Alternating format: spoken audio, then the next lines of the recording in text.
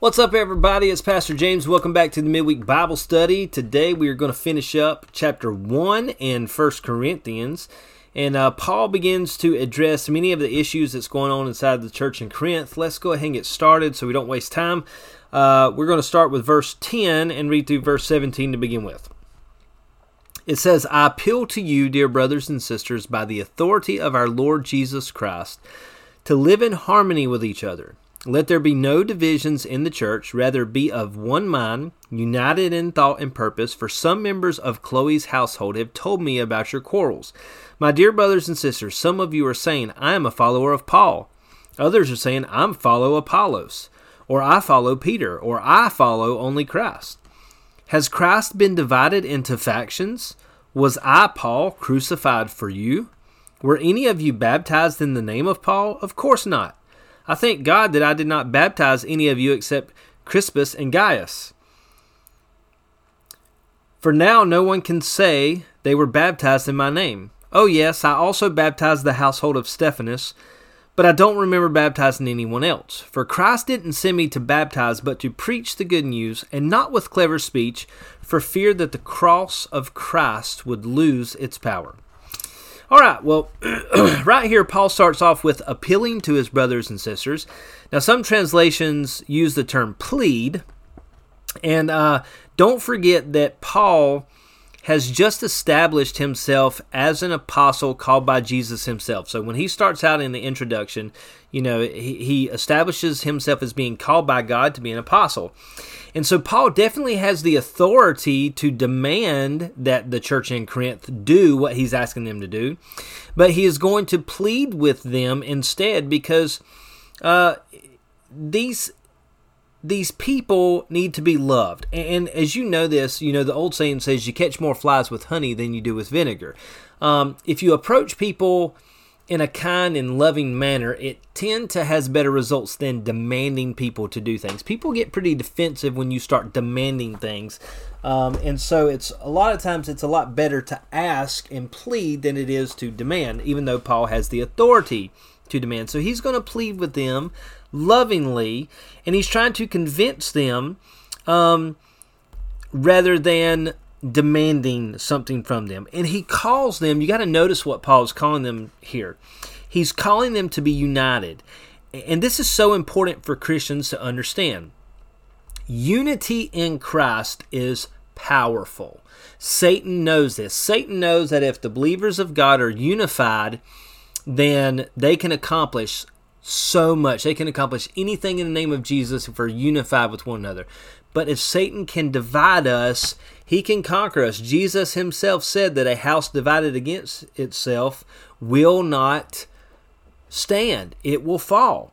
And so when you look at the church in Corinth, what's happening is that they are fighting and quarreling among themselves. They're arguing over which apostle they follow and you know, whether or not they just follow Christ. And the whole situation was a mess. And so this first part, we're talking about divisions in the church and which apostle these people are following and which faction they're a part of. Now, when you look, Paul gets this report from Chloe's people from Chloe's household.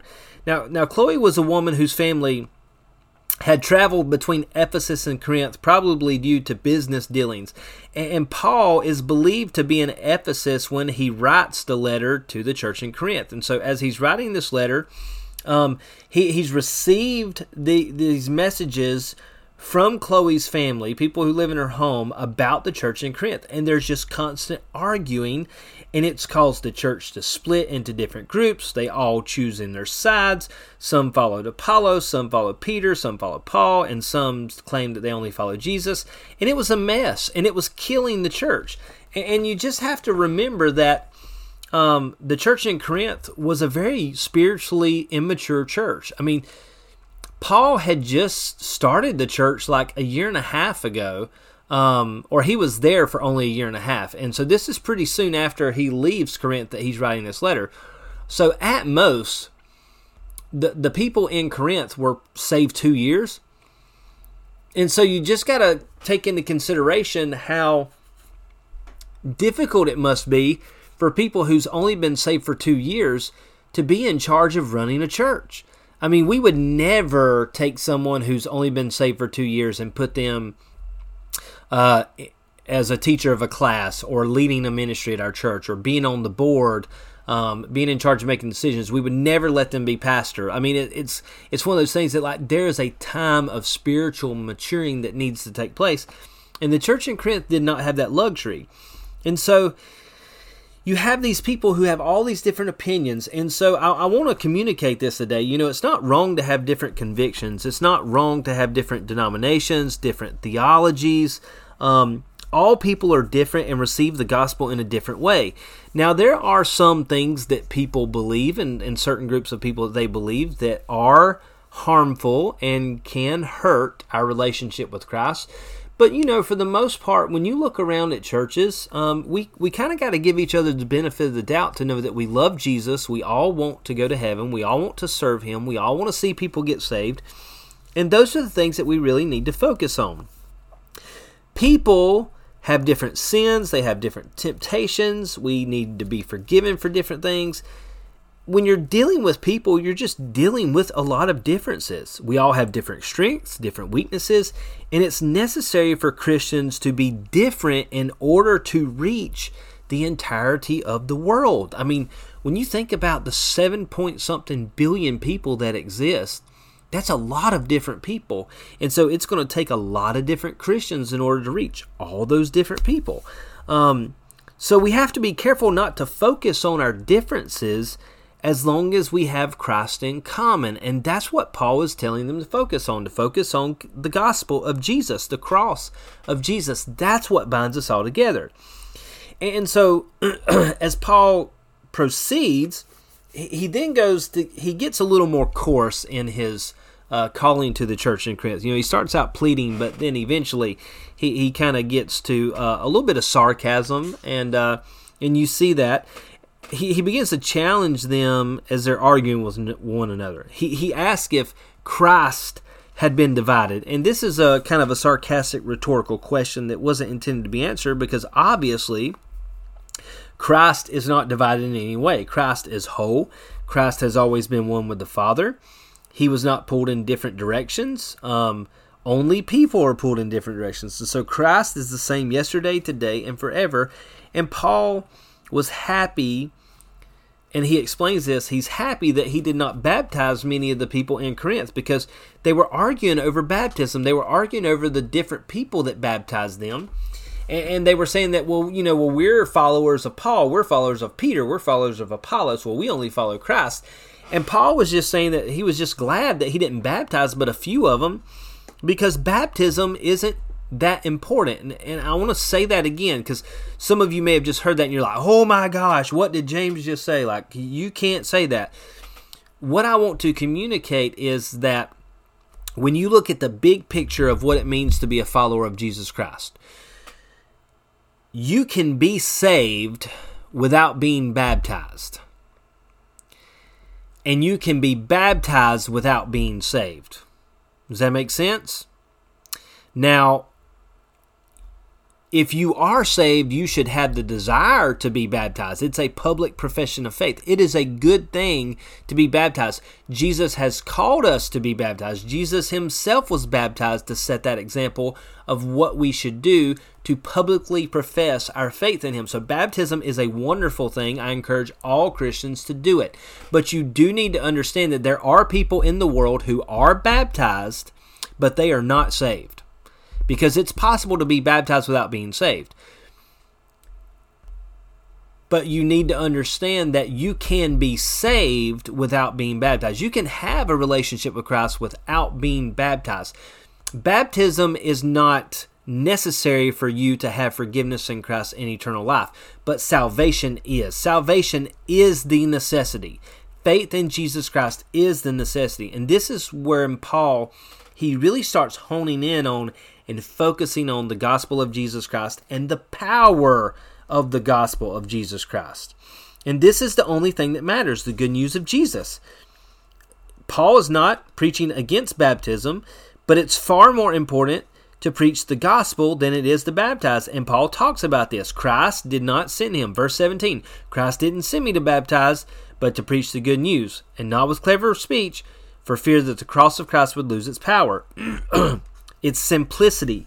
It's important that Paul is preaching the message of the gospel with simplicity and not with complicated, fancy words and really trying to woo and awe people in following after Jesus. The message of the cross is powerful enough, and Paul did not want to do anything to make the message of the cross lose its power. You got to remember, the people of Corinth loved education. They loved philosophy. They loved fancy talk. They loved to stand up and debate with one another. Paul talks about the simplicity and the simpleness of the message of the cross, and making sure that we stick to that fervently so that the message of the cross does not lose its power. There's nothing that we can do as people to bring about salvation. There's nothing that we can do. There's nothing that we can do to entice people. But through Jesus alone is where we get salvation. And it's so simple that even a child can be saved. That the simplest, most humble, immature child can put their faith in Jesus Christ and be saved. And that's the way that God designed it, so that everyone would have access to salvation. And so Paul talks about this. And if you change the message of the gospel and you try to make it fancy or complicated, or use tactics in ways to make the gospel more appealing, basically what you're doing is you're taking away the power of the gospel. It's meant to be very simple. And now I want to challenge you in this. I want to kind of give a disclaimer really quick. There are times when you will talk to people where, sitting down and really explaining some deeper theological issues, explaining some very, complicated parts of Scripture and things about God to people may help them come to know Jesus Christ. But in reality, when we're presenting the message of the gospel, we should generally try to keep it as simple and uncomplicated as we can. Paul talks about this because the people in Corinth were trying to make it complicated, and Paul says, no, it's not supposed to be complicated. It's supposed to be simple. That's the power of the cross. That's the power of the message of the gospel. And so that leads us into verses 18 through 31. So let's read it really quick, and then we'll talk about that and finish up. So Paul continues and writes in verse 18, he says, the message of the cross is foolish to those who are headed for destruction. But we who are being saved know it as the very power of God. As the Scriptures say, I will destroy the wisdom of the wise and discard the intelligence of the intelligent. So where does this leave the philosophers, the scholars, and the world's brilliant debaters? God has made the wisdom of this world look foolish. Since God in His wisdom saw to it that the world would never know Him through human wisdom, He has used our foolish preaching to save those who believe. It is foolish to the Jews who ask for signs from heaven, and it is foolish to the Greeks who seek human wisdom. So when we preach that Christ was crucified, the Jews are offended and the Gentiles say it's all nonsense. But to those called by God to salvation, both Jews and Gentiles, Christ is the power of God and the wisdom of God. This foolish plan of God is wiser than the wisest of human plans, and God's weakness is stronger than the greatest of human strength. Remember, dear brothers and sisters, that few of you were wise in the world's eyes, or powerful or wealthy, when God called you. Instead, God chose things the world considers foolish in order to shame those who think they are wise, and He chose things that are powerless to shame those who are powerful. God chose things despised by the world, things counted as nothing at all, and used them to bring to nothing what the world considers important. As a result, no one can ever boast in the presence of God. God has united you with Christ Jesus. For our benefit, God made Him to be wisdom itself. Christ made us right with God. He made us pure and holy, and He freed us from sin. Therefore, as the Scriptures say, if you want to boast, boast only about the Lord. All right. So as a result of the previous passage, Paul goes on to talk about the wisdom of God and the foolishness of man, because the message of the gospel has all the power it needs without adding anything to it. Paul talks about how the message of Christ seems foolish to the world, And it very much does. I mean, when you look at our culture today, when you start talking to educated people about God and Jesus, they just think you're a moron for putting your faith in Him and believing in it. But for people who have experienced the power of the gospel, if you've experienced salvation for yourself and you can testify to the very power of God, you know how powerful it really is. You know how it's changed you. It's changed your life, your desires. It's caused you to give up addictions and sins. And it's powerful, and you know it is because you've experienced. And so God has promised through the message of the cross, through the message of Jesus Christ, to destroy the wisdom of the world and discard the intelligence of the most brilliant people. This is quite a statement for the people of Corinth because they love and focus on education and philosophy and art and speeches and debates and intellect and wisdom, and all those things are so important to them. But Paul says you don't receive the gospel to get this because God's wisdom is opposite from the world's wisdom. You don't need all those things to receive the gospel, even though many of the people in Corinth were focused on wisdom and intelligence and things like that. But if you go back to verse 18, one thing I want to call your attention to is the verbiage in the passage 18. And it's not just the translation that you use, but it was translated correctly in all translations. But it's an action verb. The idea of those headed to destruction, or the people of the world, headed to destruction, is something that is happening. It's something that is taking place. It is an action verb. It's not already been decided. It's not going to be decided. It's happening. It is a work in progress. The rejection of Christ is a work in progress. You don't just reject Christ once, or in the past or in the present. It is something that you do constantly. Like if you reject Jesus, if you've ever heard the message of the gospel and you reject Christ, you don't only reject Christ when you hear it. You reject Christ every day following that because you know the message of the gospel but refuse to follow it and put your faith in it. So the rejection of Christ is work in progress. But for those who are being saved, and notice that it is, again, an action verb, those who are being saved, not those who are already saved, not those who are eternally secure, not those who made that profession of faith a while back, because you remember these Corinthians, about 2 years ago, they all got saved. But now many of them are wondering, many of them are refusing to acknowledge Jesus as Messiah. And then others have let sin creep into their lives. But Paul says, those who are being saved, it is also a work in progress. It isn't done. And so when you accept Jesus into your heart, it's not just a matter of doing it in a moment in the past, but you are waking up every day choosing to accept Jesus as your Savior and living for Him daily. It isn't done. It's a work in progress. It's not past tense, but it is present tense, and it is a continuation of an action that is taking place. The salvation is an act that is still being performed by Christ. It's not a one-time event. It's a lifelong change as a result of the power of the gospel. And I just want to draw your attention to that. And if you go following that, Paul quotes Isaiah chapter 29, verse 14, when he talks about God destroying the wisdom of man. And there's nothing more frustrating. I don't know if you've ever experienced this before. There's nothing more frustrating than to interact or talk with someone who is, maybe not very smart, or they might just be younger, and you're trying to give them advice or tell them something, and like, if you do this, this will happen, and you're trying to tell them. But they just believe that they know what's right and that they're intelligent and they can make their own decisions, and you just can't tell them something, and it's so frustrating. It's one of the most frustrating things you'll ever experience in your life. We just have to remember this is basically how God feels every day when we as people, when His followers and people of the world shut Him out and refuse to listen to Him like we know better. It's got to be one of the most painful and frustrating things that God experiences in existence.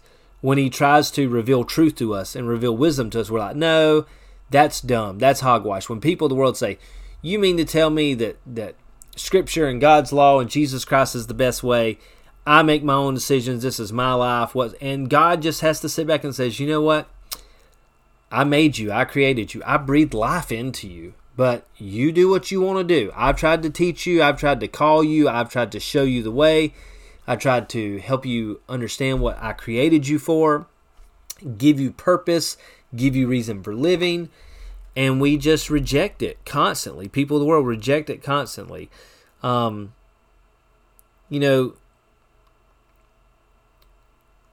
today, like, we just value knowledge so much. And even as Christians, we fall into the trap to think that the smarter someone is, the more that they should know about God, when in fact it's pretty much the opposite. The most educated people in Jesus' day were the religious leaders, and they missed the Messiah. They were looking for the Messiah. They knew all the prophecies. They wanted the Messiah to come, but when the Messiah came, they missed it because they were relying on their education and understanding rather than the revelations from God. It's crazy to think that the most uneducated and simple men in the world ushered in the Holy Spirit in the church that changed the world for the past 2,000 years. When you look at the disciples, man, they were really simple people, fishermen, just honest, hardworking people who weren't that educated, and they were willing to follow Jesus and be taught by the Messiah. They were willing to receive what he had to give them.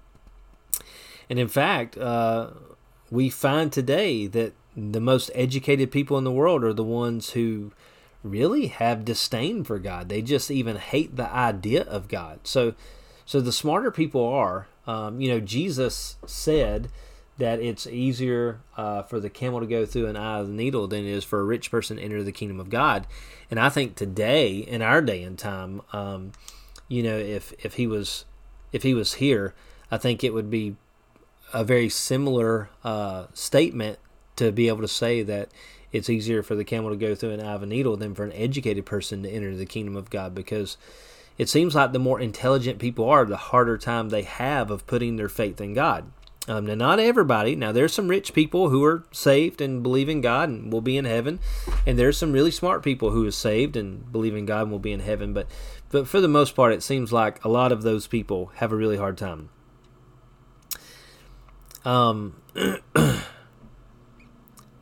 You have to understand that it pleased God to make the message of the gospel this way, to make it so simple that anyone can have it. It pleased God to do that. God loves that he can do miracles like saving people in ways that no one would have thought possible, in ways that people just can't understand. Paul goes on to talk about how the Jews ask for signs in order to believe, and the Greeks seek wisdom in order to believe. And the signs weren't necessarily bad, and the wisdom's not necessarily bad, but placing it as the reason you believe removes your ability to have faith. And you got to remember, as a believer in Jesus Christ, faith is the key factor in making us righteous before God. There are so many things about Christianity that just don't make sense, and we have to step out on faith and believe it. Now, if you step out on faith and you believe it and you live it out and you experience the power of God through making that decision to believe it, you can testify personally how it makes sense and how it worked for you. But for a person who's just of the world, who has no experience with God, they have a really hard time seeing how Christianity is going to affect them in a way that would be positive and not cause more problems than it does help. So, it doesn't make a whole lot of sense to the world. Just take, for example, the term Christ crucified. Paul uses this term a lot, talking about Christ being crucified, and sometimes he just says Christ crucified. But if you think about that term, it's actually an oxymoron. Christ means Messiah, power, victory, glory, splendor. And then you take the word crucified, and it means weakness, death, humiliation, and defeat. So Christ crucified is power and weakness. Or Christ crucified means victory and defeat. Or Christ crucified means life and death. Christ crucified means glory and humiliation. And when you look at verse 23, it's the ultimate oxymoron for someone looking for a reason to put their faith in Jesus Christ. To hear that term, Christ crucified, it really doesn't make sense. It's like everything about Jesus kind of contradicts what we understand to be reality or beneficial, but that's the way that God designed it. God made sure that it all happened this way so that anyone who is saved can never boast about something that they did in order to be saved. All we have to do is believe what God has given us. Believe the message. It always was and it always will be a God thing when we believe in Jesus Christ and experience salvation. So Paul closes out this chapter by talking about the unity that we all have in Christ, because remember, that's what he's calling them to. At the beginning of this passage, he's saying, listen, you need to be unified with each other. And he closes out by talking about unity again. Jesus is the one that made us righteous. Jesus is the one that's made us pure. He's made us holy. Jesus has freed us from sin. We don't get these things on our own. We only receive them through the free gift of Jesus Christ. And God did it this way so that we would not be glorified, so that we would not receive honor, but that he would receive the glory and honor and recognition. And he wants us to give it to him. That's the thing. And so as believers in Jesus Christ, we are called to put our hope and faith and trust in Jesus, to believe in the message of the gospel, to give him the glory of honor. And when it comes to our brothers and sisters in Christ, not to focus on the differences, not to elevate ourselves above one another, but to really take a step back and say, hey, Jesus is the one thing that we have in common. The message of the cross is the one thing that we have in common. Let's jump on that bandwagon. Let's hang on to it. Let's keep the unity among us. And this is what Paul is calling the church in Corinth to do. Come back together and be unified. Don't let yourselves be split apart. Because if you stay unified, you can be a very effective, God-honoring church. If you allow yourself to be divided, you are going to waste away and eventually crumble and fall. All right? Let me pray for you and I'll let you go.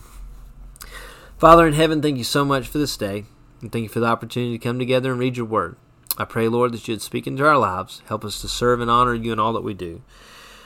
Lord, help us not to focus on the differences that we have, but Lord, help us to focus on that one thing that we all have in common, and that is salvation through your Son, Jesus Christ. It is so simple. It's so simple that it's even hard to make sense of. But God, we don't have to make sense of it. All we have to do is believe and trust in it. And Lord, if we live it out, if we trust in you, Lord, you reveal to us in due time how much you love us and how it does work. It may seem like foolishness to the world, but man, it is 100% wisdom. And help us to have faith in that and to trust in it and see you working and moving. Jesus, we love you today. We ask all this in your name. Amen. All right, guys. Thanks again for tuning in for another week. We love you. We're praying for you. If you can't be on campus this weekend, catch us on Facebook, YouTube, or podcast. Have a great week.